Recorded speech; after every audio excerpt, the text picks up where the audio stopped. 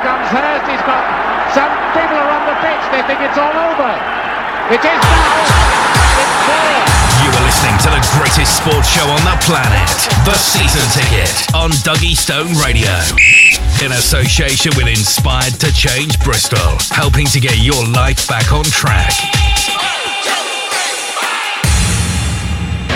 How are you doing then? It's Brimmo, it's Laddo, it's The Bench, it's Dougie Stone Radio. It is The Season Ticket. So how's your week been? Hope it's been good. So yeah, we're here again, as usual, for the latest dose of sport, music and mayhem. And without further ado, I'll bring the bench in. So how you doing, guys? All right, good. Not bad. Very good. We're all good. So we got Kev, we got Lance, we got Lowey, we got Dan, Ash. It's a full house tonight. It's a full house. Shep will be along a bit later on.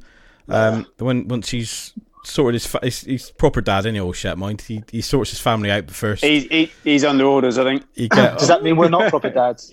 Oh, here we go. Here we go. We started big. I'm not even a dad. He started it already. Yeah, Dan's not even a dad and he's getting grief about it already. Look at that. That's not good. You wait till you have kids, Dan, and it'll all go wrong. So how you doing, lads? You okay? Yeah, not bad. So big highlight of the week. This is it's fast becoming everyone's highlight of the week, isn't it? So, which is amazing. I'm really pleased about that. So, firstly, everyone's safe and well, and families are all good. Nothing going horrendously wrong. That's fantastic. So, Laddo, let's talk about what we got coming up tonight. It's a bit of a challenging topic, this one, isn't it? Well, in an exciting week of sport where there's basically been nothing. No sport, we've had to dig into the archives. So we have a range of experience on the bench, a range of experience we perhaps don't want to go into, but we thought we'd talk about unexpected encounters with sports people or any sporting encounters you might have had with your heroes or any famous sports stars. Yeah. There's lots we think we can tell. There's lots we're not sure we can tell. There may be some hidden identities within there, but I think there's probably going to be a few exciting tales to be told. I think we've got a few. I mean, certainly, I know one member of the team has got issues because having Kev, I'll bring you in now, Kev, working in a hospital, you're kind of governed by not the Official Secrets Act, but it's not far off, is it? It's confidentiality, so I do have one little story, but I won't be giving any names. No, you just have to guess yourself. And a couple of mates have helped me out with some tweets with some ideas. Amazing. Well, so that's what it's all about. some stories. That's what it's all about. I mean, times like that, you need your mates, isn't it? Yeah, they really pulled through for me. Yeah. All two of them who answered my tweet. Well, it's good to know you've got a little corner of the world that loves you, isn't it? So I suppose that's a bonus, I guess. Right. Any tweets of the week, guys? Ash? Yes. Ash. Yeah. Yes. Yeah. He's got one on me. I enjoyed the one the Bucks put out this morning. I don't know if any of you guys saw it, but if the listeners don't know, obviously they picked up Gronkowski in a trade from the Patriots overnight. Yeah. And they put a video out. I think it's an old video. I think it's a couple of years old from when the Patriots picked up the Super Bowl last time with Gronkowski there. Yeah. And it was just a video of him and Brady walking along with the song Bad Boys playing together and bringing the two of them back together. It's amazing. Genuinely, do you think now that people will stop supporting the Patriots and start supporting the Bucks? I don't, but I think there'll be a lot of people who might look at Brady in the way he might have manipulated the situation a little bit to the advantage down there. I don't know. Yeah. I don't think they'll change their support, but I think they'll look at him maybe and Gronk in a slightly different light. Lowey's shaking his head in complete disbelief that I've even come out with that. But I'm telling you, and you excuse the pun, but there'll be a few floaters around that will definitely decide. That's set Laddo off. That's going to set Laddo off. That is. There's definitely going to be some floaters around that are going to go, actually, I quite like Brady. I quite like the Gronk's back. I love all that. So let's go and support them for a bit. But fair play. Laddo, you got a tweet of the week as well? Yeah, I got one. It's digging into the archives again, but Sam White, he said he just remembered a story his dad told him about Fred Truman. So let's go back a little bit. Blimey, how far have you dug? Well, that's good. He said he and a load of kids ran up to him after a match for an autograph, and he bellowed, "You get no if you don't line up properly." I'm accent there. So they formed a nice orderly queue. He said, "Right," he declared, and he promptly buggered off. Fair enough. Anybody else got anything? About Marcus Rashford. Go on then. What was the tweet? Well, giving a couple of people some tickets for Old Trafford. Yeah, I did see that. Again. I did see that. That was pretty cool. Yeah. I thought it was a really nice thing to do. It was, yeah. He actually, Marcus Rashford comes across as a pretty decent bloke, isn't he? He's come out of this world, hasn't he? Yeah. Yeah, he's and I tell you the other guy that's quite cool like that is Jesse Lingard. I seem to remember him costing somebody about 500 quid because he missed a penalty or something, and he ended up giving that guy 500 quid, which is also so he's also a pretty decent bloke. Right, food question. I know you're just on the edge of your seats now, lads, aren't you? The food question of the week. I definitely am. So it's an amazing story that has come out of America over the last week, which I just love. I think is amazing. So a man from New Haven in Con, on the lockdown, has broken into his favourite restaurant and moved in there for 4 days, just helping himself to food and drink. Which I just thought was amazing. It's like his name is Louis Angel Ortez. So it's a cool name too. But he's moved into his restaurant, got arrested for burglary, and he's basically been helping himself to food and drink for 4 nights. So my question, lads, and I'll give you a little bit of time on this. Lowey, you got about 5 minutes. Is if you were to break into any restaurant in the world, which one would it be? And what would you have? So Dan's going to love this, isn't he? That's intriguing. Yeah. This has got Dan written right away for it. So that's intriguing. So if you want to get in touch with us, Laddo, where do they go if they want to get in touch with us? A, about seeing a sportsman out and about, or B, the food stuff. Where do people go? Well, they can tweet us at a season ticket at DSR. Okay. Season ticket DSR. Yeah, which stands for what, Kev? Dougie Stone Radio. Absolutely. Yes, Absolutely. Kev, Well done, Kev. Well done. And also on our Facebook page and the website. Which is what? Dougie Stone Radio. There you go. DougieStoneRadio.com. You can message the show on that. Get in touch with us if you want to embellish on any food, or if you've been out and about and you bumped into a sports person, whatever that is, whatever the link is, how intricate it could be, or it could be just something completely random. The more tenuous, the better, I feel. Yeah, I once saw Matty Taylor walking around Sainsbury's. That was in the days we liked him, though, boys. Okay. And now That's better than mine. Now we won't. Yeah, I didn't. To be fair, I didn't speak to him. I thought he was a bit of a dick then, in fairness. So I kind of just left it at that. I see him all the time. He's a nice guy, mate. Yeah, no. You're going to find yourself off the bench soon, Dan. I'll tell you that for nothing. Right, Dougie Stone Radio. Dougie Stone Radio. We're freaking rocking. That's Kasabian, Dougie Stone Radio, Mr. Brimmo, Laddo, and the bench on the season tickets. Il Ray the King. That's an absolute tune. What do you think, lads? That is a tune and a half, that, isn't it? I love Kasabian. That's going. I think. I like Oasis better. Sorry, you like Oasis better? Yeah. Fair enough. You can't please everybody all the time. So you listen to the Matty Taylor fan club on Dougie Stone Radio. This is the season ticket, and so we're going to delve straight in to our very first, and we do this with trepidation every week. Lowey is always up first. Lowey, are you in bed? Yes. Sound. That's nice to see that nothing changes. So if you're watching this on Mixcloud, because we're simultaneously going out broadcasting live on Mixcloud, so you can be able to see that Lowey is led in bed. Lowey, is the current Mrs. Lowe with you?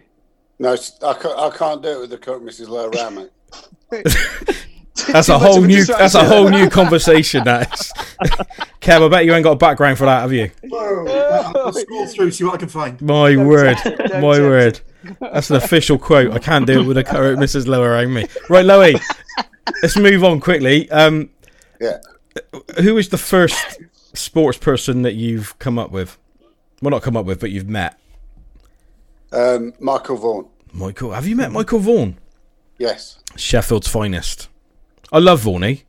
I know he comes out with some weird stuff from time to time. Yeah, I think he sort of touts that sort of market, really. Yeah. So I may have mentioned this before, but I went down to Australia for a couple of tests, 2006-07. Yeah. And just happened to be around where the boys were staying. Oh, okay. And I met Monty Panesar in the lift. Were you staying in the same hotel as the team then? No, and I wasn't staying in the same hotel. No, and I wasn't. I just happened to know a mate who was in the area, so we hooked up. And I, as I say, I saw Monty in the lift. Told him that Luton had beaten Coventry. Right. And then my mate said to me, "We got to go for a beer to celebrate Christmas." So we popped down to this bar, and he said, "Goodness me, who's that?" And no other than Michael Vaughan was there having a beer. Wow. So did you actually speak to him? Yes. So what did he have to say? He was nice weather. Very interesting. Talked about, because he wasn't fit. He was down there, but he wasn't fit to play. I think it was a back injury. Yeah. But he was. It was very. It was, the series had already gone, but he was very positive about our chances in Melbourne and Sydney, but they all came to nothing, and we lost 5-0. Yeah, we did. Yeah, it was a poor year, wasn't it? As we covered a few weeks ago, but as a personality, I found him fascinating. Really had presence about him, and just a really nice guy. Actually, I thought he was an excellent captain. I don't know what the other lads think about that, but I think the fact that he was so injury prone was a massive problem for England. I mean, Lowey, you got to agree here, but his captaincy leading up to the Ashes and the Ashes, that aggression that we saw from the England team in 2005 made a significant difference in it. I mean, the Aussies were. I just watched a documentary on it. The Aussies were really taken aback by how aggressive and almost unpleasant the team were at times. Yes. I think Nasser had started it. Yes. Yeah. I think Varney carried it on basically. Yeah. No, I agree about Nasser. Yeah, I think you're right there. Yeah. No, I do. I think. I think he's great. He's great on the TV as well. I think he's a really good addition to that. But and I don't know if you guys follow him on Twitter, but he absolutely winds up Indian cricket fans a treat. They absolutely just nibble away at him all day, and he's quite happy just to dish it out again. So he's well worth a follow there. They bite, don't they? Yeah, they definitely do with him. Yeah, 100%. Good stuff, Lowey. Good stuff. Who's your second one? My second one took the family away for a weekend, staying in the Tewkesbury area. Okay. And Gloucester were playing rugby against the Newcastle Falcons. So they pitched into the hotel on Friday night. Saturday breakfast, we're having a family breakfast, and the Falcons come in. And I was a bit sneaky, really, because I waited till this young gentleman was moving towards the milk and popped up to the milk for my Weetabix. And lo and behold, Mr. Johnny Wilkinson gave way to Mr. Simon Lowe. I knew it was going to be Johnny, but I didn't really imagine it was going to be over the milk that you were going to meet him. But so he comes across as a really top guy. He was absolutely lovely, and I didn't indulge in anything. And he just said, "After you, mate," and I said, "Thank you, John," and I said, and thanks for everything you've done for us. End of. Was that after they'd won the World Cup then? Yeah, it was after we'd won the World Cup. It's amazing. He was just down there. He was down there with his mates. He was wearing a cap. He was pretty incognito, really. But I spotted him. I just wanted to have a word. I bet Johnny Wilkinson, when he talks about his career, he always remembers the day he shared a jug of milk with Lowey from the season ticket. I can guarantee it. That's just when he does his after dinner talking. That's one of his favourite stories. How would you forget that? I met that guy from the season ticket, that Lowey fella. I met him. Exactly. Yeah, straight off the bench. You can listen to him every Wednesday night. Yeah, I can hear it now. I mean, Laddo, is your sport really, rugby? There's only so many things you can say about Johnny Wilkinson, isn't there? He's just a legend, an absolute legend. I love the guy. He not only was he a brilliant player, he inspired other players. He gave me my favourite, and probably a lot of rugby fans' favourite ever moment when he kicked it over. But he's proved it in other teams. I love listening to him when he's one of the pundits, because he's clear, he's analytical, he's polite. He's you want to hate him because he's so blooming good at everything, but you can't because you love him. Yeah. His beard got a bit dodgy when he let it grow a bit, but apart from that, I'll forgive him that much, to be honest. Interestingly, I actually had a tweet this week from someone, from a Tim who lives in Newcastle. And so his brother, when he was very little, they went to a Newcastle game. And he was watching Johnny practicing. Bear in mind, his brother Nicholas was quite young then. And he was watching Johnny practicing his kick. As you know, he stands with his hands together. And he calls out, he went, "Why is he standing like that? It looks like he's holding his..." Yeah. So he yells that out. Johnny Wilkinson turns around and then just sort of like, the parents are obviously pretty embarrassed by this. Anyway, next week, bless him, this is class. Next week, they go to another game. He sees this little chap, Nick, and he goes, "Oh, hello, here's trouble." The fact that he remembered knew, absolutely brilliant. Just a hilarious story. I love it. Good stuff. Great stuff. Great too, that is, Lowey. I enjoyed that. Thank you. Johnny Wilkinson and Michael Vaughan. It's a good start. It's a solid start. It's two big names.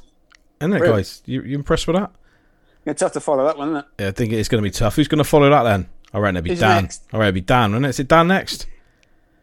It's not me next, is it? It's me, isn't it? Is Ash next? I don't mind. To be honest, I asked Laddo earlier on. I said, "Can you just message the guys and let them know what order they've got in?" And I haven't actually read it.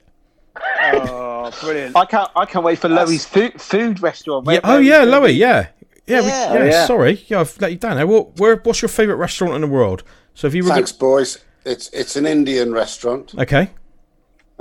And if I was to go in there and stay for a little period of time, it'd be a chicken jalfrezi, mushroom rice, plain naan, and then as I left the restaurant, I would take a portion of sagaloo, and have that for my breakfast the next morning. Blimey.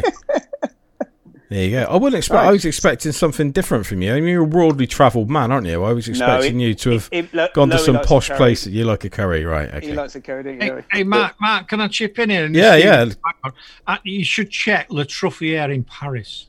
There you go. I was going to get to that a bit later on, but you've jumped the gun, Kirk. I was going to have to scrub that off my list. Sorry, mate. Yeah, lads, if you've all got Le Truffier on your list now, Kirk's ruined it for you, all right? I'm just saying. Right, well done, Lowey. That was brilliant. Great stuff. He's met Michael Vaughan, Johnny Wilkinson over a jug of milk, and he loves a curry. That is our boy. Right, Dougie Stone Radio. Here's a bit of Pixies, and this one's called Here Comes Your Man. You are listening to the greatest sports show on the planet, The Season Ticket, on Dougie Stone Radio, in association with Inspired to Change Bristol, helping to get your life back on track. That was brilliant. That was brilliant from Lowey. I love that. What a great start that is to that.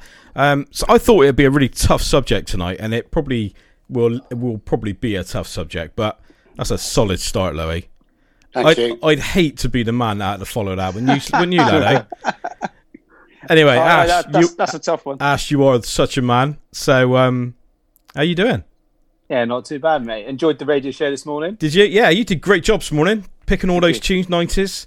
We're going to do that again Friday. Yeah, the season ticket takeover like we did last week. Definitely. Yeah. Saves me a massive job, that is, messing around picking a playlist. Kirk will vouch for me. There's a right pain in it, Kirk, to pick a playlist for a show. Yeah, definitely. But that was a banger today, mate. Banger. It was. Laddo's up next week, and Laddo's already asked me if he can play some Guilty Pleasure, so I'm thinking it's going to be horrific. Yes. Yeah, looking forward to it. By the way, the boss wants to do one the week after. I got somebody in the week after, but we can get that sorted out for the week after that, probably. Yeah, cool. But no Spice Girls, please. All right. Well, Guilty Pleasures. Yeah. All right. It's Okay. 90s, come on. All right. Let's talk about the season ticket because we're on that show. And Ash, you're up to follow Lowey, which is a particular nightmare, I reckon. So come on, then. Tough. Who's your first? I got two for me, and then a one quick one, which my dad is. Yeah, that's cool. And, by the way, guys, if you've got others from other people as well that you want to read out, then let's go with it. I'll go with my first one. I'll go on the rugby theme. Okay. 2015, last day of the Six Nations. The games were staggered across the day, and England played France at Twickenham in the very last game. The results had gone through the day. I think Ireland had won earlier in the day, and England had to beat France by about 30 odd points to win. Right. And I went to the game with two of my best friends. and we had a cracking day, and we ended up going to sort of 9 o'clock at night, absolutely starving like you are after a day at Twickenham. And we ended up in a all-you-can-eat Chinese restaurant, which was run by a family of Polish people. And we sat down, get a free can of Carlsberg as you're in there. And lo and behold, the person who comes in and sits on the next table on his own was Josh Lucy. Wow. Who'd been at the game doing hospitality, and you could say he'd had a few drinks. I was going to say, did he look like he'd done hospitality as well? Yeah. So he'd been there, and he still had his RFU badge on in his suit, and he just sat down on the table next to us and just started chatting to us. How was he? Was he all right? He was absolutely first class. We must have been in there we were about halfway through our meal, so we were about 45 minutes. Yeah. But he was just chatting. He was on his own. It's just basically, I've had a drink. I'm hungry before I go home. And I think it was £9 all you can eat Chinese buffet with a free can of Carlsberg. So he was just sat in there. He got 20 quid worth out of it, did he? He did, yeah. Brilliant. He was, to be fair, he was absolutely spot on with us as well. Just he just sat and chatted with us. How cool is it when you do meet these people? They all say don't meet your heroes, don't they? But when you actually meet somebody who is a diamond geezer and who's played sport to a level like that, and the only person I've got that I can recollect that to is Ricky Lambert. Well, he's in my second story. So okay, that's cool. But, okay, well, I'll let you do that first. But when I was working at Screen Soccer, I met him for an interview briefly, and he was the nicest guy on the planet. Yeah, that's good. So he's a quality act. My second story, I don't know, Kev might have heard this one, but my second story is I went to Swindon. Rovers played Swindon away. Yeah. December 2006, and Ricky Lambert had a bit of a slow start for us, didn't he? When he first signed, it took him a while to get going. And I'd been away at Swindon that afternoon. We'd lost 2-1 up there. He was out of shape. He'd come on as a sub. I think we were about a quarter of an hour to go, and we lost at Swindon. I'd somehow managed to drag Mrs. P up there and drive me up so I could drink. She went Christmas shopping and then drove me home. Fantastic. And we went straight to a charity function. My best friend is an 82er, my kid's godfather, and his dad is best friends with Nick Higgs. And right, we were at a charity function in Glastonbury at the football club, and lo and behold, I'm stood at the bar and I'm introduced to Mr. Higgs. About 3 hours after the final whistle, obviously I'd had a drink, was quite angry at that point because we were quite low down in the table. Yeah. And I had a nice conversation with Higgs, and he was lovely, Nick Higgs. But I'm reminded quite regularly that I did ask him and say to him, why the hell did you spend £250,000 on that big fat? You could probably guess the rest of it. Really? And I did. And he politely told me that he forked out half of it out of his own pocket and said, don't worry, it'll be a good one. And I dismissed him and said, no, you're joking. You ain't got a clue what you're doing. How old were you at this point, Ash? How old was I? Yeah. I would have been 23 at that point. Old enough to know enough then. Old enough to know enough. And of course, he's gone on and played and scored in the Premier League and played and scored for England and went to a World Cup. Yeah, so, yeah, absolutely. Yeah, I think the minute I saw Lambert play, he was unfit. But you could tell he was a player. Could you not see? You obviously could. Kev, can you help me out here? He couldn't. I mean, I thought anyone that was watching football like that, watching any of those games, could see there was a player in there. But he did look slow, though, didn't he? Yeah, he was slow. He was off the pace. He was unfit, and he looked like he spent more time eating double cheeseburgers than anything. But yeah, he just looked like he had something to me. But he did. He could play, but he just couldn't move. Oh. So once he got fitter and fitter, he was fantastic. When he signed him, said, the first thing he had to do was sort his fitness out. Yeah. He was miles off. He was miles off. But so Higgs just said, "Well, I spent half of it out of my own money." And how did you respond to that?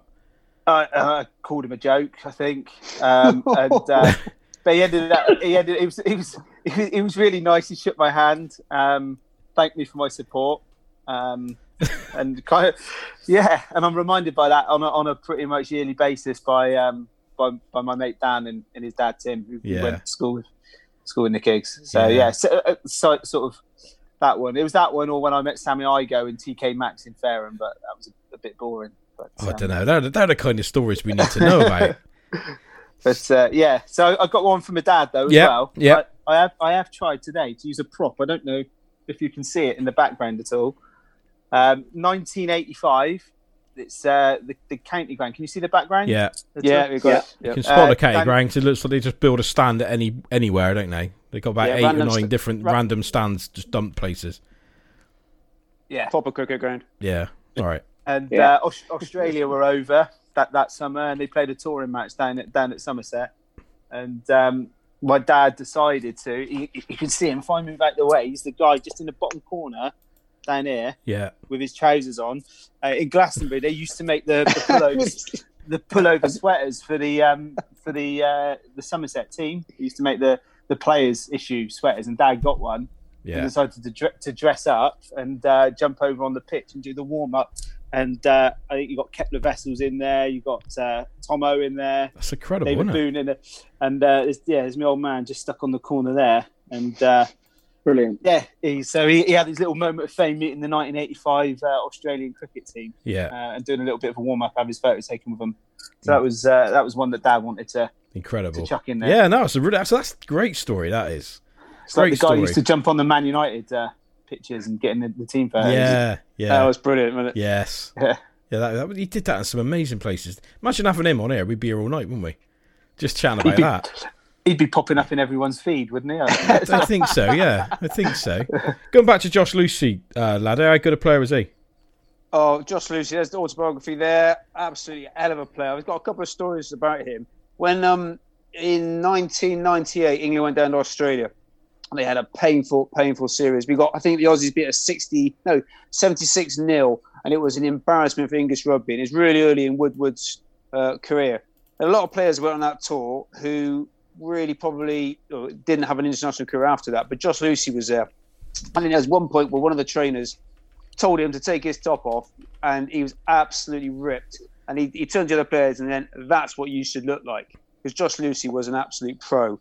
And he still has executed the most vicious, my favourite tackle on another player. We played Australia just before the World Cup, and him and Matt Rogers had a bit of a fight off the ball. And Josh Lucy, old school, did exactly the right thing, got back into position. A minute later, Rogers receives the ball, and Josh Lucy absolutely snaps him in half. And to this day, Matt Rogers says he still cannot lie on his surfboard correctly because where his rib is damaged from that tackle. Absolutely brilliant tackle. Yeah, he was a hell of a player. He was for England, that World Cup winning team, got on the wing, good fullback. Brilliant. Superb addition to that team. And an unsung hero, I would say, within that team. Yes. Good stuff. Do you want my food? Of course I do, yeah. Go for it. This is a hard one, because I've eaten in a couple of decent places with Kev, and I was going to chuck in Burger King. A fine chicken place in Coventry, or a place we had curry goat in Bristol, but and that's another story for another time. But I'd go the same as Lowey. Glastonbury High Street has got, I won't name it, it's got the best Indian restaurant around. Absolutely phenomenal. So if I was in there, I'd be in there with a lamb madras, some nice keema naan, some brinji bhaji. And I'd be in there. That'd be the best place for me to be. Mate, give them a shout out. Go on. You can do it. They're Ilachi Tandoori in Glastonbury High Street. Okay. Absolutely phenomenal. So if you're in and around Glastonbury and you fancy a curry, although it's probably closed right now, then when it all reopens again, tell you what, we'll have a season ticket night out in Glastonbury and we'll go there. Is there anything else to do in Glastonbury, Ash, or is that it? That's about it, really, now. Yeah. We'll have to go and have a cricket match in your garden or something. You come to my house, yeah. Yeah, let's do that. Let's do that. Sounds good. Good stuff. Love that. So 2 curries so far. Mind you, we better make it an overnighter, because Lowey's not going to give up his wicket, is he? No, Lowey be digging in there for 3 weeks. He'd be bringing his own breakfast anyway. Yeah, Lowey loves this little chat about breakfast, particularly. I love the fact Lowey checks in with Dan virtually every morning now to find out what he's had for breakfast. Yeah, I love it. Yeah. Mates on the bench. It's brilliant. Right, good stuff. That's really good. Again, we're really mixing that up. I never thought when we said about sports, we'd have a story about Nick Higgs. That's taking it to the extreme, I reckon. But I told you this would be a good one, mate. I told you today this would be a good one. You did. I did say to Laddo earlier on, I said, well, if we're struggling for time, I'll have to embellish about how good they were at certain things, but I'm really struggling with Nick Higgs to find too much that he was good at. But there you go. It's Dougie Stone Radio. Bit of OPP and Naughty by Nature. You are listening to Brimmo on Dougie Stone Radio. We're freaking global. Season ticket, Brimmo, Laddo and the bench. Yes, we are talking about our encounters, however tenuous they may be, with sports stars. And up next is our main man. What's that noise? That's Kirk, Kev isn't it? got his own intro now. I thought just for a minute, Kev had walk-on music then. I just looked at that, then I realised that was the next song on the playlist, and I'm thinking, no, it's not me. I quite liked it. Yeah, you'll like the next song in that case. So how you doing, Kev? You all right? I'm all right, mate. Thanks. Last week, sorry I missed out. No, that's fine. That's okay, mate. I mean, Kev is our resident sort of NHS hero. So how are we doing? Everything? How's work? All good? It's okay. It's okay. Keeping safe. Trying to keep everybody else safe. Good. That's the main thing. That's nice. That's the main thing. Right, Kev. You're kind of governed by a bit of, There's only so much I can say. About yeah, but before we get to that, you've got a new hobby, haven't you? What is that about? So Kev announced on the WhatsApp group today announced that he's got into making Dungeons and Dragons models. I don't know about you. I find it really hard to concentrate on. So I read a lot, but I found this climate and stuff. I found it really hard to concentrate on things. So I wanted something when I wasn't in work that I can focus on. Everybody else is learning to play the guitar and stuff like that. Yeah. No, I hear you. I got to say, what's happened with the orange paint in that tray there? You've made a bit of a mess of that, haven't you? Everything else just a nice little dab. Little dab of yellow, little dab of red, a bit of green. Orange is a complete mess. Yeah, well, I can see why you're taking it, mate, because clearly it's not for you, because that's flesh tone, mate, for a start. That's orange, lads, isn't it? He's going to back me up on that. I'm no longer the nerd of the group, is that right? You're round Dan, you're around a week off, mate. Although it's your turn soon, so I wouldn't get too excited. So I'm sure we'll find something, the bullying in the workplace scenario. So anyway, there you go. So Kev is into Dungeons and Dragons, people. I am not into Dungeons. No. I'm like into little things. No intention of playing with them. You brought it to the table. Nobody else brought that up. I thought it was a safe space. Yeah, you did. You did. Have you not learnt from Dan when Dan sends us secret messages about things and we just broadcast it? Have you not learnt anything? No, well, I overestimated you, obviously. Yes. That may be fair. That may be fair. Okay, so meeting sports people, you've got to be a little bit careful because you can't really name them. Yeah, I meet quite a lot through my work and stuff because they've all got families as well. I work with children, so I do meet quite a few. So yeah. I've got a couple of little encounters of my own. Okay. One is not work related. The other one is, but I won't mention any names, and you'll have to try and guess. Yeah. And then a few people were kind enough to send me some messages. So I'll read them out as well. Okay, let's go with it then. First one is, I would have been about 18, so we're going back, about nearly 30 years ago. Wow. It's got a Luton link as well for Lowey. Okay. Lovely. It wasn't a happy link because he wasn't great there. Super Johnny Taylor. Oh. I was in Keynsham, not far from my mum's house, and I went in to go to the newsagents to get something. He was in there buying cigarettes. That was our star striker at the time, Super Johnny Taylor. Johnny Taylor. Buying himself some tabs in the newsagent. That's amazing. I held the door open for him, didn't exchange words. Nice. The other one is a work one. This is about 5 or 6 years ago. I came into work. I was working a day shift. So the girls on nights had said to me, "We're sure this fella's a footballer. We're sure he's a footballer. We don't know who he is, but he's definitely a footballer. But go and look what he's done." So I went into the room to look, and obviously our kids, some of them are of a certain age. They're in cots. So the cots have got sides that pull up and you can't get out and stuff like that. I went around the corner and I saw a man who played at least 250 Premier League games, was a Premier League footballer at the time, fast asleep inside a cot with the sides up. See, now I want to know who that is now. That's all I'm giving you. You know where I live, you know where I work. You can start thinking now. But that's amazing. I've not heard that. I think I know who it is. They've got to be quite small, haven't they? Yeah, not as small as you think. And are they based? And they got to be based in Wales, presumably, to have been in a cot in your hospital. And injury prone, Kev, I guess. Yeah, well, a little bit. Still in the squad now. So anyway, moving on. Drop me right in it. 250. Who do we reckon it is, boys?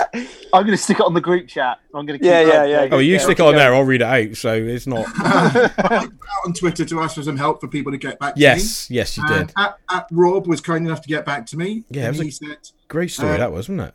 When going to Florida a few years back, myself and a mate started playing the lookalike game. Pick someone at Gatwick. Another one had to guess who we thought they looked like. Anyway, got to Florida, carried on playing whilst waiting in the queue for immigration. Due to the nature of the queues in airports, you end up passing the same people numerous times. Anyway, mate says he's got one and points out the bloke. After a few seconds, I say, that looks like Podrick Harrington. And that was a good one, as he does really look like him. Pass again in the queue, and we're both thinking, you know what, I think it really is him. Pass again, stop right by him, so my mate starts talking to him. Hello, mate. We're playing the lookalike game, and he... guessed Podrick Harrington. But we now think it really is you. Then he goes, do I do an accent here? Yeah, go for it, yeah. Oh. Okay. I guess it is me. I don't know why he sounds like the bloke off the Lucky Charm. Then moving in tandem. So we had a good old chat with him about golf. We're laughing about the skit on Soccer AM they used to do about him saving for a private jet. Joking that if he's in the queue with us, guess he never got his jet. Turns out he did get his jet. And as it was just him, he decided to get a regular flight and not use his jet. Top bloke all around for the short flight. Thank you, Rob. That is brilliant. I'm really sorry, Rob. That was a great story that got completely overshadowed by a Lucky Charms accent. Oh, that was amazing. That accent was just brilliant. Was it like you were there? It was, yeah. Incredible. I could just imagine him saying it just like that. As a contrast to that, Ash Belston sent me a tweet that simply says, I met Anthony Joshua in Kingswood. Yeah. Well, in fairness to Ash Belston, he is the friend of the stars, isn't he? He's got everybody, any single Rovers player, I think, is in his... He knows them all, doesn't he? He knows a lot of them. Gary Marks told me he met Stuart Pearce at a Stereophonics gig. Yeah, that can well believe that. Well, Pearcey was a big rocker, wasn't he? Yeah. Like music, didn't he? Yeah, he was. And my mate Ben, the postman, as you know him. Yeah. He's a brilliant guy, Ben. I went to school with him. Ben Thurston, he's a stand-up comedian as well around Bristol. When you get back together, you should go and check him out. Okay, yeah. He said, Ray Illingworth told me he'd signed my programme when he came back to the pavilion. Never came back. At the same game, Jeff Boycott wouldn't come off the veranda to sign any autographs at all because he was sulking at having been caught behind off Vic Marks. Amazing. Yeah. David Bairstow was friendly. And at another game, another cricket match in Sparkford, he was listening to Viv Richards chatting to an old couple, and he was really generous with his time. Then my brother found a baby shrew and showed him, and he seemed genuinely interested. My brother would have been about 8, I was 11. Somerset had proper stars at that time. So he took the time to talk to a boy about a shrew. That's proper star. Yeah, that is, isn't it? Love that. That is. Nowadays, you get the likes of Ben Stokes that tells people to meet him outside for a scrap when they're on tour. So, yeah, that's not quite as cool. That's amazing, Kev. That's some really good ones in there. Even though, but yeah, and in reply to Ash, I reckon you're right. I just read who you think it might be, and I think Ash is right. But you've not listened to the word I've said. Ash is right, but we're not allowed to read it out. Fair enough. I'll never be able to look at that guy again now without thinking about him in a baby cot. That's amazing. That's amazing. You want my food? Hey? You want my food? I do, yeah. I do. Right. You know, I'm really breaking the chain here. Correct. My local village has got a really nice Indian restaurant.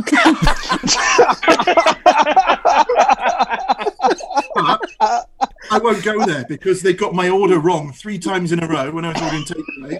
When I went down to talk about it, they knew that I'd made a mistake. But I won't go there. So this is the perfect opportunity for me to actually get the food I want. Brilliant. So if you like a curry, we've got some amazing recommendations. Lime pickles. Right. Okay. It's all about the pickles, in fairness, isn't it? I love the lime pickles. Yes, lime pickle. It is all about the pickles. Great stuff. Love that. That's brilliant. The best best impersonation you will ever hear in your life. You're right, it's me. Here you go.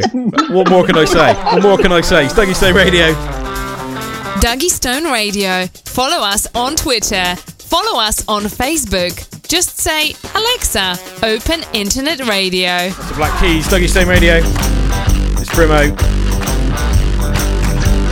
And it's the boys on the bench who look like, frankly, they're having far too much fun for what they should be. They shouldn't be enjoying themselves anywhere near as much as they look like they are. So, there you go. All right, Lance, you're up next. Yes. Cheers, mate. How you doing? Yeah, I'm doing well, mate. How you doing? Yeah, I'm good. Have you got any impressions that you can do like Kev, or are you just going to leave that to Kev to rock? No, we've got to save that to the experts, haven't we? Yeah, no, I agree. I reckon when football restarts, Lance, you should be on that middle of that pitch doing Kev Chupp impressions. I reckon that could be your new section on the show. Don't I just get down at half time to do them? That'd be all right, wouldn't it? That'd be all right. Fancy doing the 50-50, Kev. Yeah, that's a famous person. Up with me winning the 50-50. I reckon you'd make more sense. No one wins it. Never won it. I've been close loads of times. You make more sense than Jim Chappell would, I reckon, at that job, in fairness. So Lance is going to stay very quiet now because we're putting him massively on the spot. But yeah, all good. Right, Lance. I mean, you must have loads of famous sporting celebrities that you've bumped into. You're a cool guy. You're a man about town. You're also a PA announcer at a professional football club. So you know your name dropped Joey Barton a little while ago. You've got a few in your back pocket, haven't you? So so like there's a couple go on then. I've sort of trawled through in amongst the last sort of year and a half. Okay. First one comes around this time last year, the Monday, Bristol Rovers versus Rochdale. This is probably one of the bittersweetest day I've had on the job so far. So I don't know if you remember, but Lindsay Parsons passed away. Yeah. In the run-up to this match, and as the PA announcer, you have to do your speech, your tribute to whoever's passed on. And arguably there was no bigger than Lindsay Parsons, absolute Rovers legend. Speech, and halfway through the speech, the PA system. Oh, I know. Glorious PA it's system. A bit like, to be fair, it's a bit like your Wi-Fi. Yeah. Your Wi-Fi's having a shocker as well. Oh, is it? Yeah, no, keep going. But keep going. Hang on. Is it really? Yeah, no, you're right. You're good now. You're good now. Sound. So, yeah, just like with tonight, this the PA system absolutely done me. Friends, family of Lindsay Parsons in attendance, about 7,000-8,000 people enjoying a glorious Easter Monday afternoon. The PA packs up on me, probably the lowest time at the Rovers. Ian Holloway's there, several old players are there. Yeah. Halfway through the first half, I get told I'm going to have to interview Ian Holloway at half time. Right. Ian Holloway's going to do the 50-50 draw. And there I am thinking, bloody hell, like arguably no one more bigger, like to interview at half time than Ian Holloway. Like, can you name any others? I can't. So I've got this paranoia in my head about what happened with the PA system going on. I was so upset about it, and now I've got to try and focus on interviewing Ian Holloway. And it was probably the first time I'd met him since I was about 15, 14, when he was managing us. He came over to do the 50-50 draw, had a great reception, and he was a class interview. Like, arguably, like, the best interview that I've done in my time at the club so far, because, you know, he's worked in the media and he talks a good game. Yeah. He's a great interviewer. And the best thing about it was, like, after that interview, like, he told me, like, you know, not to worry about what happened, like, beforehand with Lindsay Parsons' tribute. And, like, that was class. And that'll always, you know, live with me. Absolute legend. And it was an honor to meet him, like, so soon into my time over there. So, yeah. Excellent. Ian Holloway. Yeah, he's the first one. Yeah, cool. Yeah, proper Rovers legend. I'm just glad he don't manage us.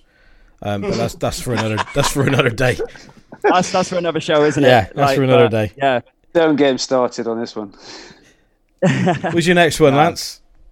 So we go about a decade behind. It's 2008, and me and my old man are at Download Festival at Donington, the heavy metal heaven that is Download Festival. We're there to see Kiss, who are headlining on the Friday night.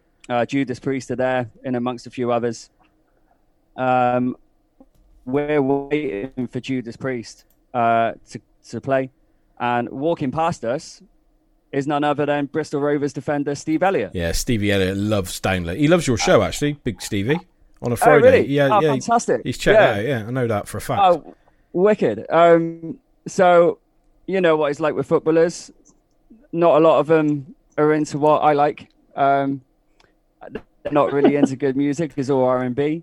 Like, it's all urban, like that sort of thing. Crap. So to see Steve Elliott there, well, like, you know, well, one man's R&B is another rock and roll, isn't it? Yeah, so, I suppose. He walks past and me and my dad are like, that's Elliott, isn't it? Big and we're Stevie. Like, yeah, pretty sure. So we fast forward to a few months later, at the start of the following season, and I thought I'd take it upon myself to catch up with him and to ask him, like, I'm pretty sure I saw you at Download this summer. Like, you know, I didn't realize you were into rock music. And he was like, yeah.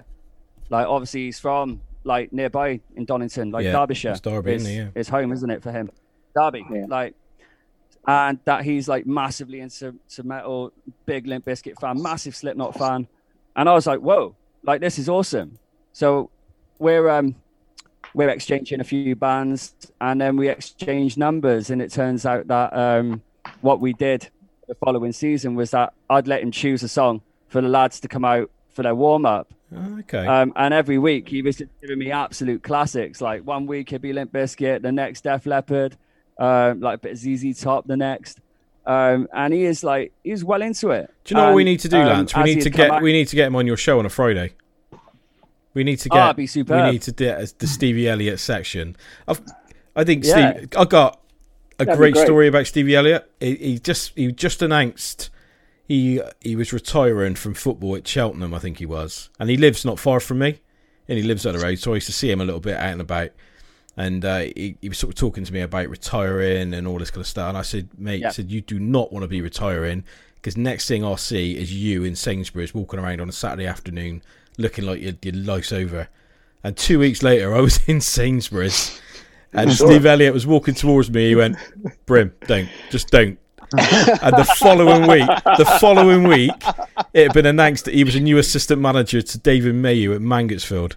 And he was back in football, but he has retired now. So he's a great bloke. He's a really good guy. He is. He's one of my all-time favourite players. Cracking music taste, and sort of following that sort of exchange. I'd bump into him in the next few years at Downloading, sort of like share the odd beer and just like, and a great crowd chant as well, which isn't airworthy. Yeah, the best crowd chant ever, which we can't repeat, obviously, because. Yeah, even I can't repeat that. That was my favourite chant of any player at Rovers. It was amazing. The great thing about that chant is he still got that chant when he came back with other teams. He was just lovely fellow. He was one of the. It's really unusual to see a player get that kind of welcome back. You don't get that now in modern football, do you? Yeah, true. I shared a train journey with his mum and dad after the Fulham Cup game. Okay. Just chatting to them and two people, and I said, "Well, your accent doesn't sound like it's from Bristol," and they explained who they were. Yeah, and you can see how he is, what he was. They were lovely couple, absolutely cracking, really nice couple.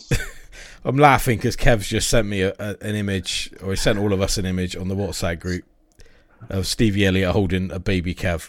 So it's actually my baby with my head on it, but you know. Okay, that's weird. That's even weirder. That's not helping the scenario. Listen, lads, we need to give a shout out tonight to our sponsors. We got some sponsors that have we got Inspired to Change, who are a regular sponsor of the show. We got a few sponsors who were sponsoring the TV side of it tonight. So big shout out to Nicola Crean. Who else we got? Kirk. We got Forging People. We've got. I'm trying to act like I know what I'm doing now. Yeah, I've just got my microphone on. We've got unmanned air veterans. Clean My Ride. Clean My Ride. Is that everybody? No, we got more than that. I'm trying to think myself now. Fortune people, Inspired to Change, Curo Power Planning Limited, Clean My Ride, the veterans.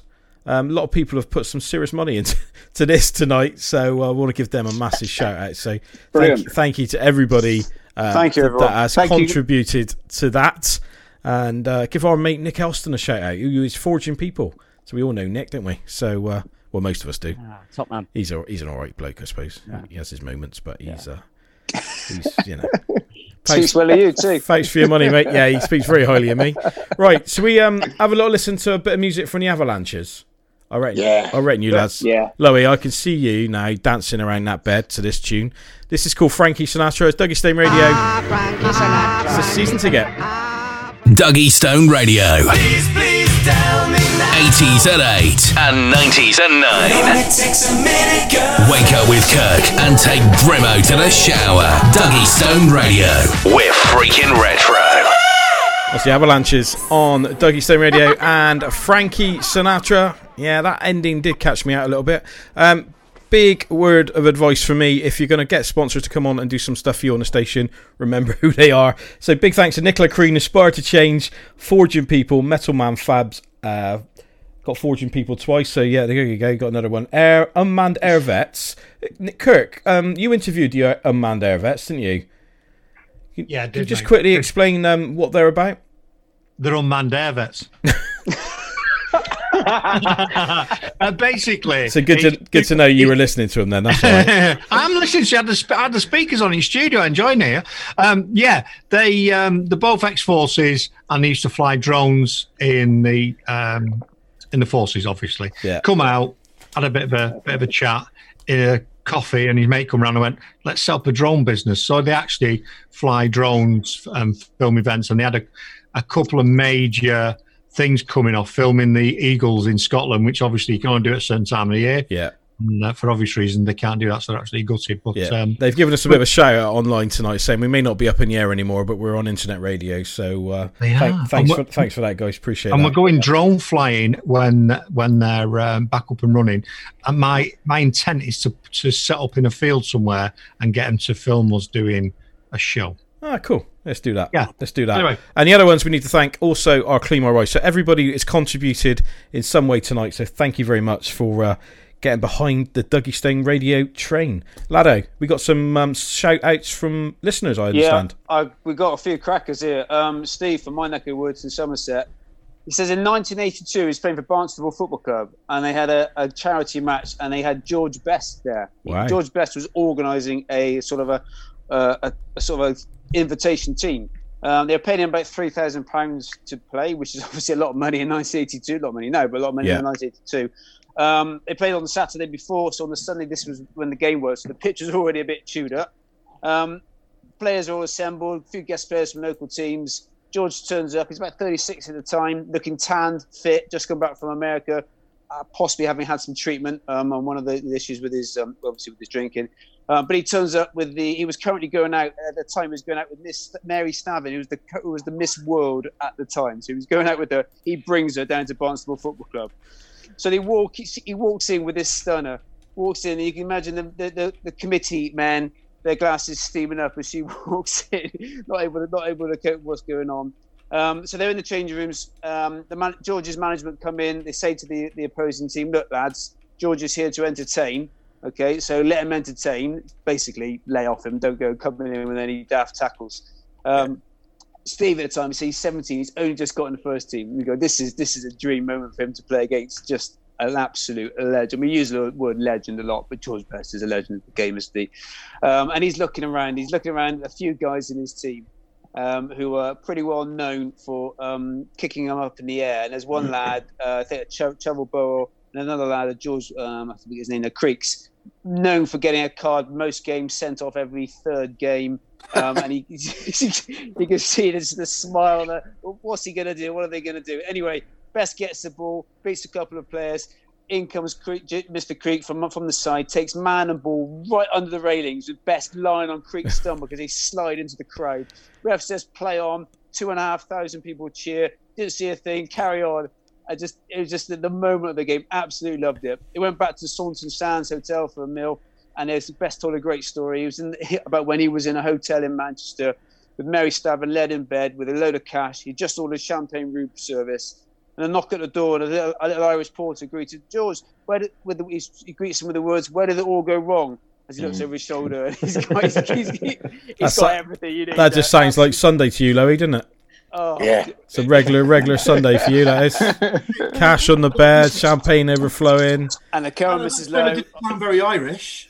Yeah, no, it didn't. If Kev had done that story, he would have done the accent for the. Go on, Kev, do the Porter accent. Oh, Mr. Best, where did it all go wrong? Yeah, there you go. That's how you do it. That's how you do it. It's believable. Right. I've got a few more. Come on, I've got a few more. I've got another one with a old friend of ours, Bernie, playing tennis. He said he played in the Torquay under-12 semi-finals, 1986, and he got absolute lesson from Tim Henman. Yeah, an absolute lesson. Never ceases to amaze me who he's played tennis against. Yeah, he's played against a few actually, but Henman was certainly someone. That was his big one. So cool. I got some more. I'll come back to me if you want. Yeah, I'll come back to you because let's get Dan in. We need to have a catch up with Dan. Lowey's getting excited. This is Lowey's favourite moment of the week. This is when we get Dan. Come on, Dan, in you come. Go on, Lowey. How are we doing, Dan? You okay? Yeah, very well indeed. Right, before we get into the sport, let's crack on with the food where you're concerned. Yeah. And so you have got the opportunity to burgle a restaurant, any restaurant, anywhere, and you're going to spend a few days there. What are you going to be eating, and where are you going to be stealing the food from? Right. Well, see, it's a bit difficult because it depends on the cooking skills. You see. Well, you're cooking it. The idea of you burgling it is that you're on your own, I think. Well, yeah, that is a shame. That is a shame as well. yeah. This is a burglary and a kidnapping. Right. Okay. So it's going to be a restaurant. Sinister. It's going to be a restaurant in Cartmel in the Lake District. It's a Michelin-starred restaurant. It's called L'Enclume. That doesn't sound very Indian, Dan. It's not very Indian at all. Right. The chef is Michelin-starred Simon Rogan. Okay. I went there a few years ago. It is unbelievable. And what are you eating? I would kidnap him and I'd get him to do the 12-course taster menu. 12-course taster. Kev. Taster. Beautiful. Kev, I reckon we need a weekend in the Lake District, don't you? That sounds lovely. That sounds cracking, that does. It was amazing. There was like edible flowers and... All right. Just all sorts. I was thinking of little sort of vol-au-vents or something like that. Edible flowers? What world are we in now? We're not in ramekins. No. Beans in a ramekin. Yeah. No, can't go there. We can't go there. Right. Beautiful. So, okay, cool. 12-course taster. Right, Dan, take it away. Your interaction with famous sports people. Okay, and none of them are F1 based either. Go for it. Joking. No, I know. Lois clocking off now. Dan, you let me down. I steered away from those just for you. Yeah, I know, Laddo. Sorry, mate. Sorry. Right, so a few years ago, there was a quiz night down at Rovers at the Imam. And it was me, my mate Dino, Dino's brother, Gadget, as well. Yeah, I know Gadget. Ian, yeah? Yeah, Ian Williams. Yeah, I know Ian, yeah. That's right. And we were down the Mem, and the quiz night had ended, and we were at the bar, just sort of having a couple of drinks. And we were stood next to Chris Carruthers, Craig Disley, Steve Elliott, get to mention again, and Richard Walker. So we were having a couple of pints. And they said, "Oh, boys, we're off to Embargo in about half hour. Meet you there if you want." So they went off and got in a taxi and went to Embargo. And we were sort of stood there thinking, did they really mean that, or were they just being polite? And we thought, well, it'd be a good laugh if we do. So we got a taxi then to Embargo. We walked in a bit sheepishly. We could see him on the dance floor, and we thought, we'll just hang around here and have a drink in case they didn't really mean it. And then Richard Walker spotted us, called us over. Steve Elliott had a load of Desperados for us. So he just handed out drinks. It was like, this is amazing. And the highlight of the night was Chris Carruthers was on the dance floor singing his own name to the tune of Mr. Brightside. He was just he was out of his mind in the middle of the floor, just going, "I'm Chris Carruthers." for some reason. That's probably the most memorable thing that Chris Carruthers ever did, I think, in 2 years at Rovers. Probably. Craig Disley was passed out most of the night until we got in a taxi to go to a casino, where he got up, walked out of embargo, had a slash behind the bin, and then got on a taxi. and we went down to the casino by Millennium Square. And we went in there.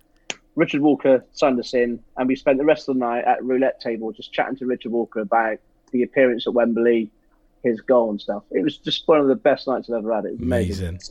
That's brilliant. Amazing. Yeah, real tops. Good stuff. Anything else? So got anything else? So I've got a few, all right. I've got a few sent in to me, and then a few others. So Marcus Stewart, so he was like a boyhood hero of mine. Yeah. And he lives not far from me, and I see him in the pub quite a lot. And now we're on sort of name terms, and he always says hello, and like we have a bit of a chat together at the bar. And like whenever I'm chatting with him, like my sort of 10-year-old self is like screaming inside my mind, going like, "Brilliant! I'm chatting to Marcus Stewart." Yeah, I know. I'll get like that about Ash Perry, in fairness. Yeah, there you go. But what I love about that is it kind of brings home to you that these people they're just normal people. Yeah, they are. Really. Yeah. Do you know what I mean? So it like some of that stuff's pretty good. And then a few have been sent in to me. So my brother Lucas, he met Eddie the Eagle. What a legend! Yeah, absolute classic. My brother Adam, he met Lennox Lewis just before he fought Tyson. He came into your brother fought Tyson. Yeah, that's right. Yeah, that's right. He did pretty well. So was your brother in the States then? No, this was over in UK. Lamb and Flag in right. Okay. In Cribs Causeway. Right. Okay. I was thinking that's going to be somewhere much more glamorous than that, but yeah okay. No, not Cribs Causeway, USA. Yeah. My brother was running the pub at the time. Lennox Lewis walks in and just ordered a whole roast chicken, and that was it. I like his style. To be fair, I quite like his style, actually. I'm loving his style. Good stuff. Like good stuff. Excellent stuff. Well done, Dan. Well done. Nice. Kept it off the Indian theme. Some really good mixture of sports people. Laddo, very quickly, you got those others that have been messaged in? Yeah, I got a few. So Rob, he's from Devon. He's bumped into Lawrence Delayo. Well, they were queuing to get the buses after an extra Chiefs game, and Lawrence Delayo had obviously done the commentary. And Lawrence Delayo walks out right in front of this bus, and Rob puts his hand out and stops. Wait there, Lawrence. You know, you nearly damaged that bus. And Lawrence turns around and goes, "I've tackled bigger things than that." Yeah. I've heard you tell that one before. Classic. Yeah, that's brilliant. So and Becky. Now Becky's I think she's got a list to tell. She's from Bath, and she's a big Bath fan. And she used to train at the gym where some of the Bath players used to go.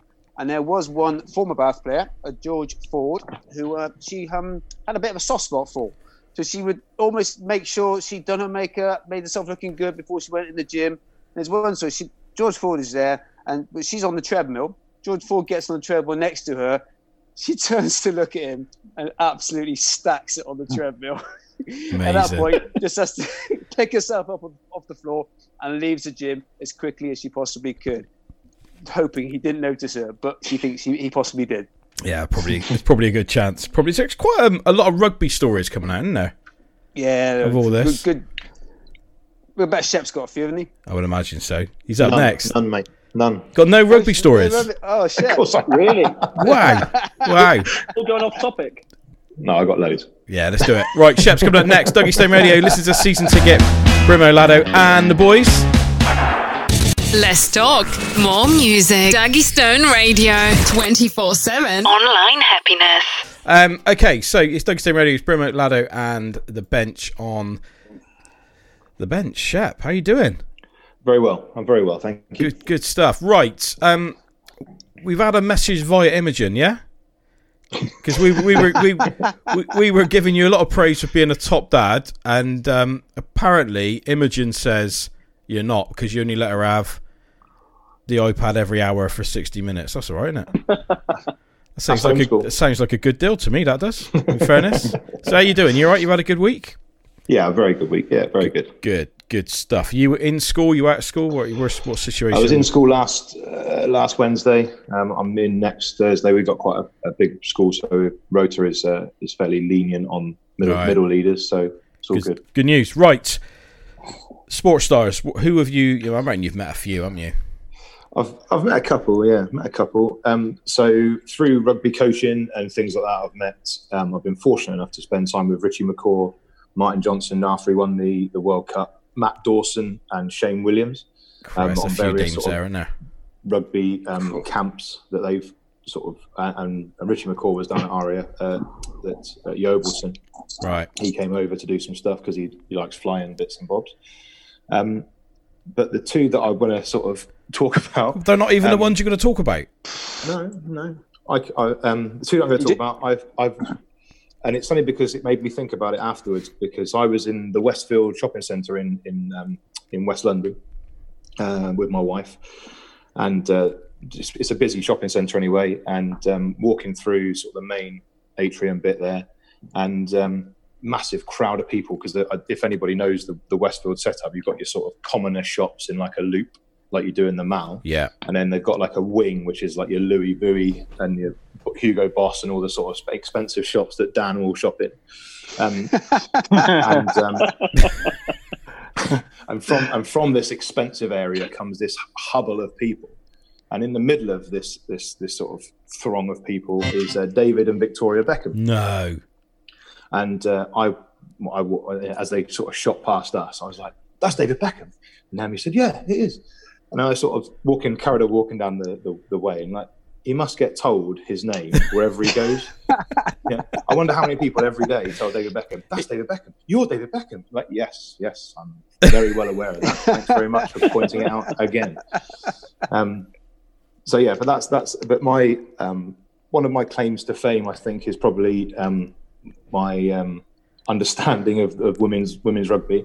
I went to all of the World Cup finals in the last decade. 2010 when it was here, 2014 when it was in France, and then in Belfast a couple of years ago to see the World Cup finals. England won the 2014 World Cup, and the following weekend I was on my best mate's brother's stag do down in Woolacombe. Right. And if you've ever been to Woolacombe on a stag do, you'll know that it's not a huge amount to do. There is one nightclub called Morisco's. Yeah, great. Morisco's Dirty Discos, as it was told to us. So we're in there having a few drinks, and we're taking the mickey out of the stag and so on. And I glance across the dance floor, and I'm like, I recognise that shape, that body. And from the dance floor, someone's obviously looked across and gone, I recognise that shape and that body. And Marley Packer, who was England Open side, who's a friend of mine, was on the other side of the dance floor on a hen do, having obviously been a part of a World Cup winning team the week before, was in Woolacombe on a hen do the following Saturday. Yeah. With Emily Scarrett, Mo Hunt, and a couple of the other girls that had been there. And the beautiful thing about it was that there was only one person, I think, in that building that knew who they were. Right. Okay. So they were quite happy to be themselves. They were on a hen do. They were having a good time. But it was just like all the boys I was with were like, "Who's that?" And I was like, "Oh, they've done this." They all had photos, and the girls posted photos and stuff. And it was really good fun. But nobody really knew who they were. Yeah. So it was quite a sort of a pleasant, surreal, for them probably. A real experience for them. Yeah, absolutely. I can't believe you've met all those other people. That's incredible. I did the Martin Johnson camp down in Plymouth. Matt Dawson won over in Taunton School. Shane Williams was a different place. So yeah, is Martin Johnson as grumpy as he looks? He is. He's a nice bloke. Because again, if you know Plymouth where Plymouth Albion used to play, Brickfields. At the end of his sort of day that he came, he signed autographs and he did all the bits and stuff for everybody. And there must have been a queue, probably 500-600 meters long, of all these kids that are on the camp, and he's signing all sorts of different bits and bobs. And then when he'd left, I won't swear on radio because I understand it's already been done this evening. But he said, the Matty Taylor and all that is us. He was asked by one of the other coaches what it was like facing the hacker, and he didn't even look up from the piece he was signing. He replied, "It's only an effing dance." And just left. Can you imagine being one of his kids, though? Being one of his kids, Brilliant. You spent a load of money on his birthday present, and you're expecting a massive reaction from Martin Johnson, and he just looks at you like the most grumpy bloke on. I mean, I wouldn't say this to his face, clearly, but No. he is one grumpy guy, isn't he? Yeah, he was. Yeah, I've never seen anybody so unhappy to lift a World Cup trophy in my life. It's unreal. Good stuff. Great stuff. Thanks, Shep. Right, Laddo, you're up next. How many have you got? I got a couple and a few more listeners. I got 3 belting ones to finish it with. Yeah, we got to give you time to do yours. Yeah, mate. I don't often take part in these things, but tonight I think I need to make an exception. Absolutely. Dougie Stone Radio, it's Brimmo, Laddo, and the Bents. Dougie Stone Radio. Follow us on Twitter. Follow us on Facebook. Just say, Alexa, open internet radio. A bit of Liam on Dougie Stone Radio, and now that I found you, again, the boys are looking remarkably happy. Looking far too happy for their own go. So there was a bit of a lag between what we're doing and what the video. I did try and give Kurt the signal, but I don't think he saw me. So there you go. It's all arms in the air. Everything's going wrong. Right, Laddo, a few more listeners have been in touch. Yeah, well, to be fair, I'm going to indulge the people I spend most time with at the moment because I'm spending all my time with my boys, which is great, but they're probably a bit sick of me. So I'm Correct. The few fatherhood stories. We don't see a lot of Lizzie at the moment because she's commuting to Bristol and getting back quite late. But the boys have had a few rugby tales. Charlie's still got a scar on his nose from where we went to a rugby thing down at the Chiefs, and Harry Williams got a bit excited mucking around with the lads. He's still got a scar on his nose from that from about 5 years ago, so that's not going away. They went to see a Bath game with Chiefs, and Chiefs beat Bath. And Anthony Watson, he just torn his Achilles, so he's a Bath player. He's got a major injury. He's out of the England game. He's out of Bath. He's hobbling along on his crutches. And Chiefs have just stuffed Bath. And they asked for a picture with Anthony Watson. And fair play to him. He stops and does a lovely picture. And, you know, he had every right to be proper grumpy. But what's great is he is now a hero to the boys because of just that moment. They took the time to have a picture with them. And he's a great player. He's a fantastic player. But I thought I was real professional. I got a funny tale of when Charlie he must have been about 5, and he went to a birthday party. Now, living where we do, Somerset cricketers they're top guys, and they live in the community, and you see them out about quite a lot. Now, my next door neighbour used to be a Somerset cricketer, and he's good mates with the likes of Jason Kerr, who's the current coach, and Marcus Trescothick, who people would have definitely heard of. And Jason Kerr's done a great job with the Somerset cricket team this year, winning the one-day competition. I went to this party and Trescothick is there and he's there with his kid. Anyway, it was great. The kids just mucking around, and Marcus Trescothick and Jason Kerr are doing this pin the tail on the donkey for this party, and all the kids are having a go, and they're putting it nowhere near. Charlie rocks up, he puts the blindfold on and he pins it absolutely spot on. It couldn't have been more perfect, and the look on Jason Kerr and Marcus Trescothick's face was a picture. They just looked, has he really just done that? And we sort of looked at each other, and he walks off with the prize. Amazing. Anyway, walking home, I said, Charlie, that's amazing he did that. Yeah, I can see through the blindfold. I just I thought, oh my God, what am I going to do with this boy? Anyway, fair play to him. Fair play. Anyway, moving on to mine not as good as that, I'm afraid. So I'll be quick and let you get to yours, Brim. It's all right, we've got plenty of time. First of all, 1990 Rovers fans, good year? Yeah, good year. Good year. I remember because I actually went to probably more games that year than I've ever been. Of course, they were doing well. Glory hunting. Now, do you remember? Yeah, you know the score. Do you remember the open top bus tour they did? Yes. Well, I went down to that. I think I was with my mate Neil, and his brother drove us. And I think he probably started in Eastfield. That would be a logical place to start. Yeah. And I remember being just outside what used to be for Eastfield Methodist Church. And the buses, they're going up, and they're obviously quite slow. And Andy Rees, he was left midfielder? He was in midfield, yeah. Midfield. So he's looking at the back, and we're cheering out to him, like, you know, a couple of enthusiastic 16-year-olds, and he gives a wave and that, good lads. Anyway, the bus goes on. We jump in my mate's brother's car. I mean, whiz up to, they must have finished up at Kingswood. Yeah. All right, so we get to Kingswood, the bus is going along. Me and my mate Neil, we jump out and we run behind the bus. We went, "Hey, racer!" And he looks and he has this double take. Is this to say, have you boys been following the bus the whole way up from Eastwood, which is about probably like 3 or 4 miles, isn't it? Yeah. So his reaction was great. It was just great. It was just, you know, obviously you guys are proper fans, but it was just lovely the way they interacted. It was really funny. Now, my hero, I'll put Mike for the TV audience. My hero for many years was a young one, Linford Christie. He has since been usurped by Usain Bolt. But in 2003, obviously Christie, the Usain Bolt wasn't on the scene at those days. Linford Christie was my absolute sprinting idol. And Liz and I went to the World Indoor Championships up in Birmingham. Christie was long since retired by then. And we had the chance to see loads of athletes. Anyway, popped out for a wee, as you do. And on my way out, there is Linford Christie, stood there, and just a couple of young kids are just grabbing him, trying to get an autograph out of him. And I'm like, oh my God, I can't miss this moment. I don't want to run back and get something to sign properly because I don't want to miss it. So I'm there, and he's got a pen, and all I've got is my wallet. So in my wallet, I dig out a Sainsbury's receipt, which I have here, and I hand him this receipt and ask him to sign it. The look he gives me of utter disgust. Is that the actual signature? That is the actual signature of Linford Christie. Amazing. Which I keep with the book now.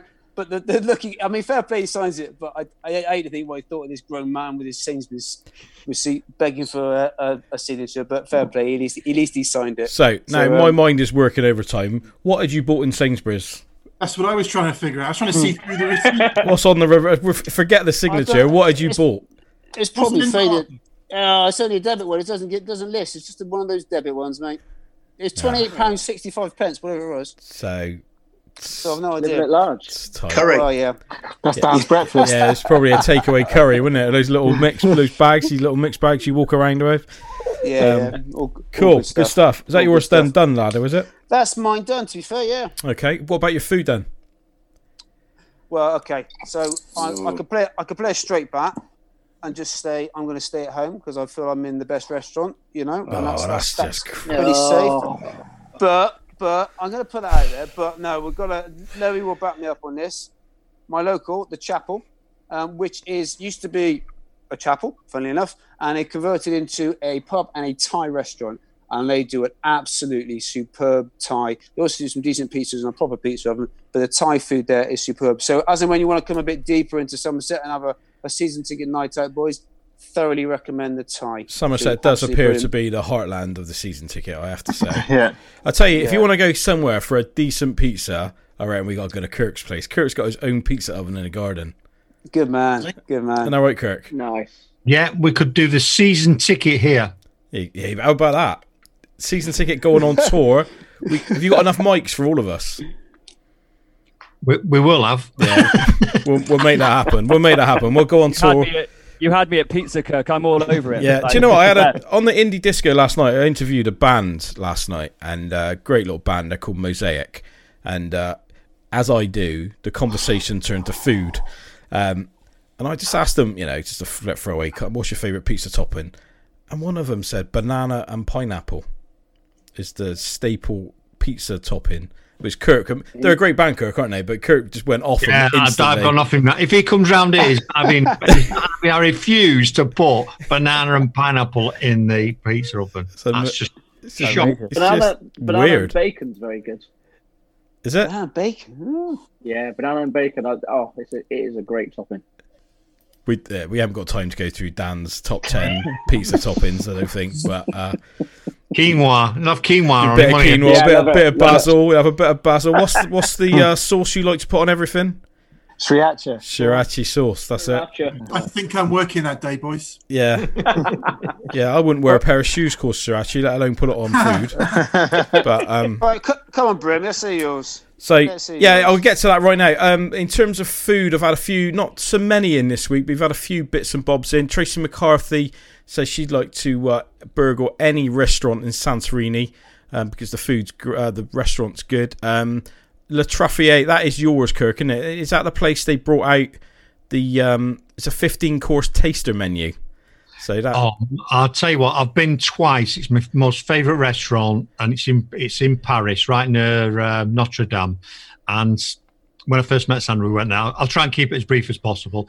And it was a very expensive meal back then. And then a few years later, I was on a course, and I was at university at Fontainebleau, and we went. My boss said, if Sandra comes over, take her out for the evening. So I booked a hotel in Paris and went to Le Truffier. And I think in 2006, it was about 250 quid for two of us. Blimey.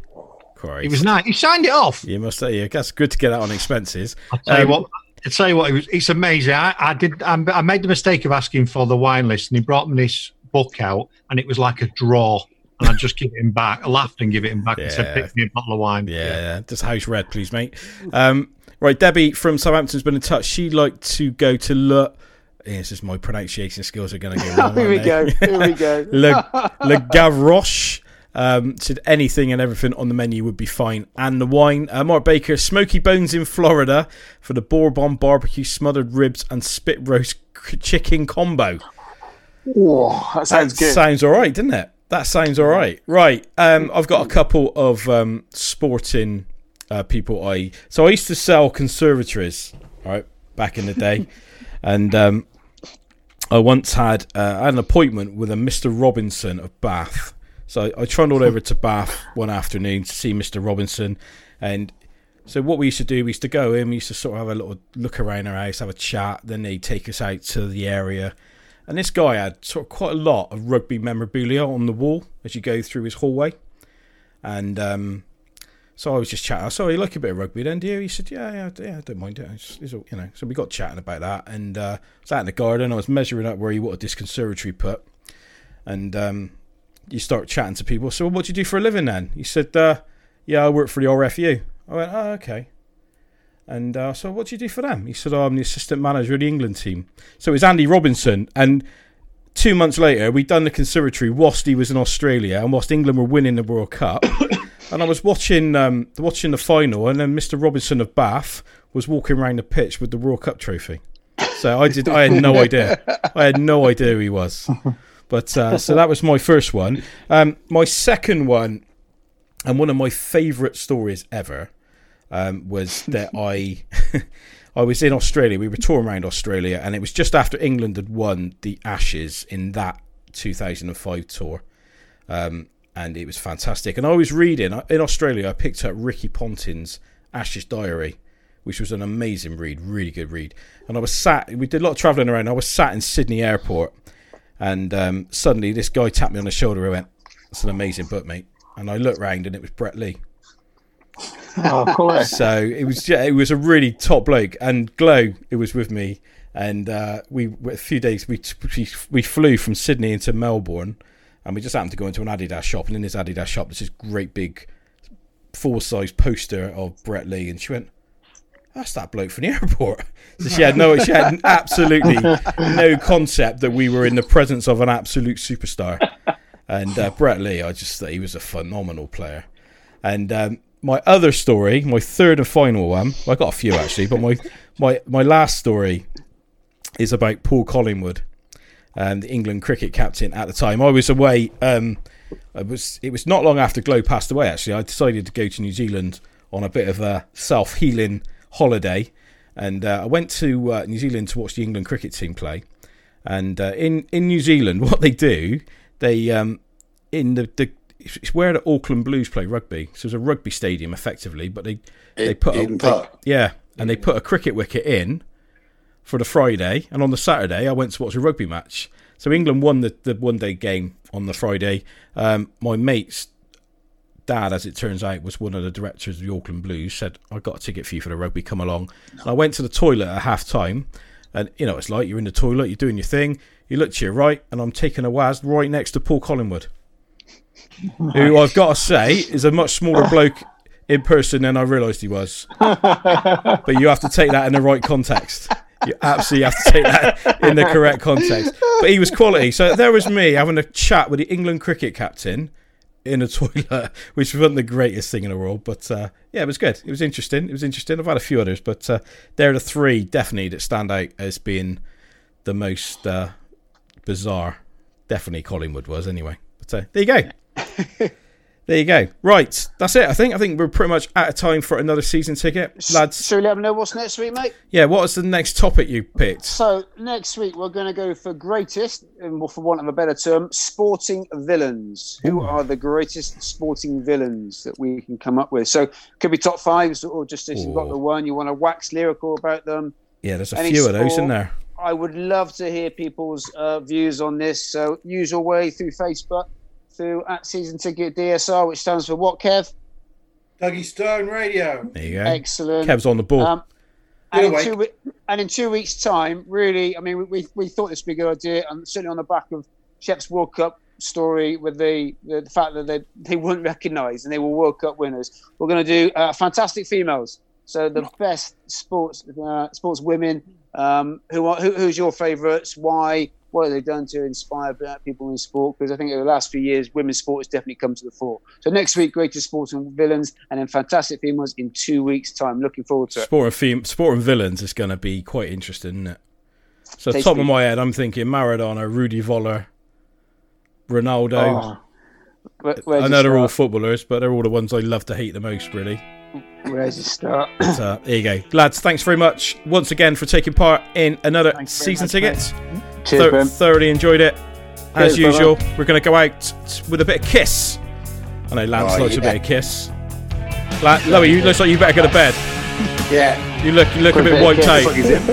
Right.